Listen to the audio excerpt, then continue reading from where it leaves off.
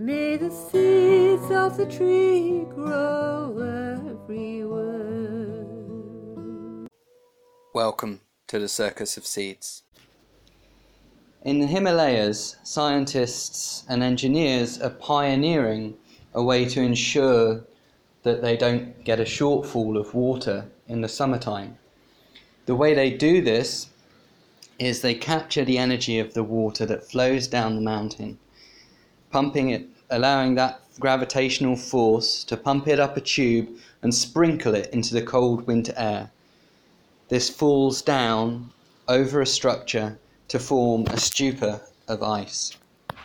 This ice will last well into the summertime after glaciers and other things have melted and dissipated the water into the environment, allowing for local crops to continue to receive water as it's needed. The way that the stupors work is essentially reducing the amount of exposure of the ice to the sun and the wind that would turn it into water vapor and carry it away. So just by changing the structure and the shape in which the ice is stored allows for the water to be stored for a longer period of time. Now let's leap to another place, or two other places, where vast sheets of ice are melting with potentially or even already proven catastrophic effects. The poles.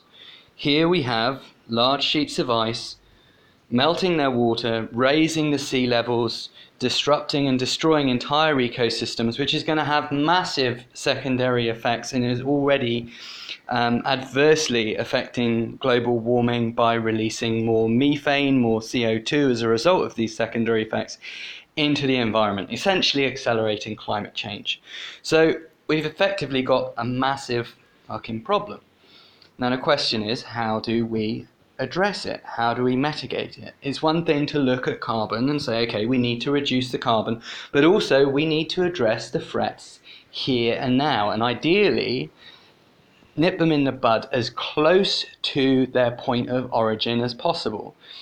Because sandbags in front of your house isn't going to fucking cut it. Once the water is in the sea, you're also looking at widespread destruction of the coral reefs, of the ecosystems that feed the fishes, and also all of the secondary crises that arise from the rising tides, such as human migration, refugee crises, etc.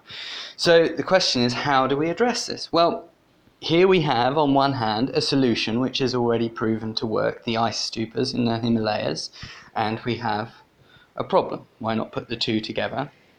And we have a potential solution. Now, this is something that needs to be explored from the question of money. It shouldn't be a question of money, but sadly, this is the ecosystem that we exist within. But if we follow the money trails, we follow the impacts, we look at who's going to be affected by the secondary effects, there should be significant income streams to actually migrate this and address it. But there's also a further opportunity that we should explore, the function of the poles themselves and what they are actually doing. Now, when seawater freezes, the salt doesn't freeze.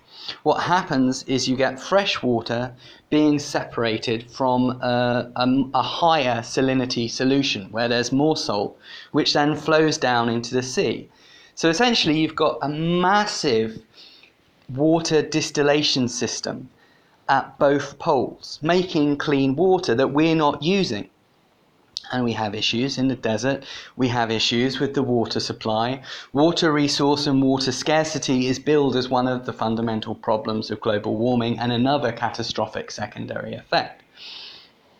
So we also have another opportunity here. We're making clean water, or the world is making clean water at the poles, and we're not using it. So this is a secondary opportunity. Mining the poles for ice would be one approach, but actually creating stupors on boats from saltwater spray in cold winter climates would be an easier and cheaper and more energy efficient method of addressing this. We can then use ocean currents, wind, etc. in an intelligent manner to bring this ice to where it's needed, further reducing cost and ensuring that we can do it in a less environmentally destructive manner as it is. This is a seed, this is an idea, this is food for thought. You can feel free to criticize it, but please share it, please spread it. Ridicule me if you must, but I think these things should be aired and explored and looked at from a fundamental perspective. And even if this isn't the solution, these are the problems that we need to be exploring. These are the dominant threats in our age, and we really need to look at them intelligently. Thank you.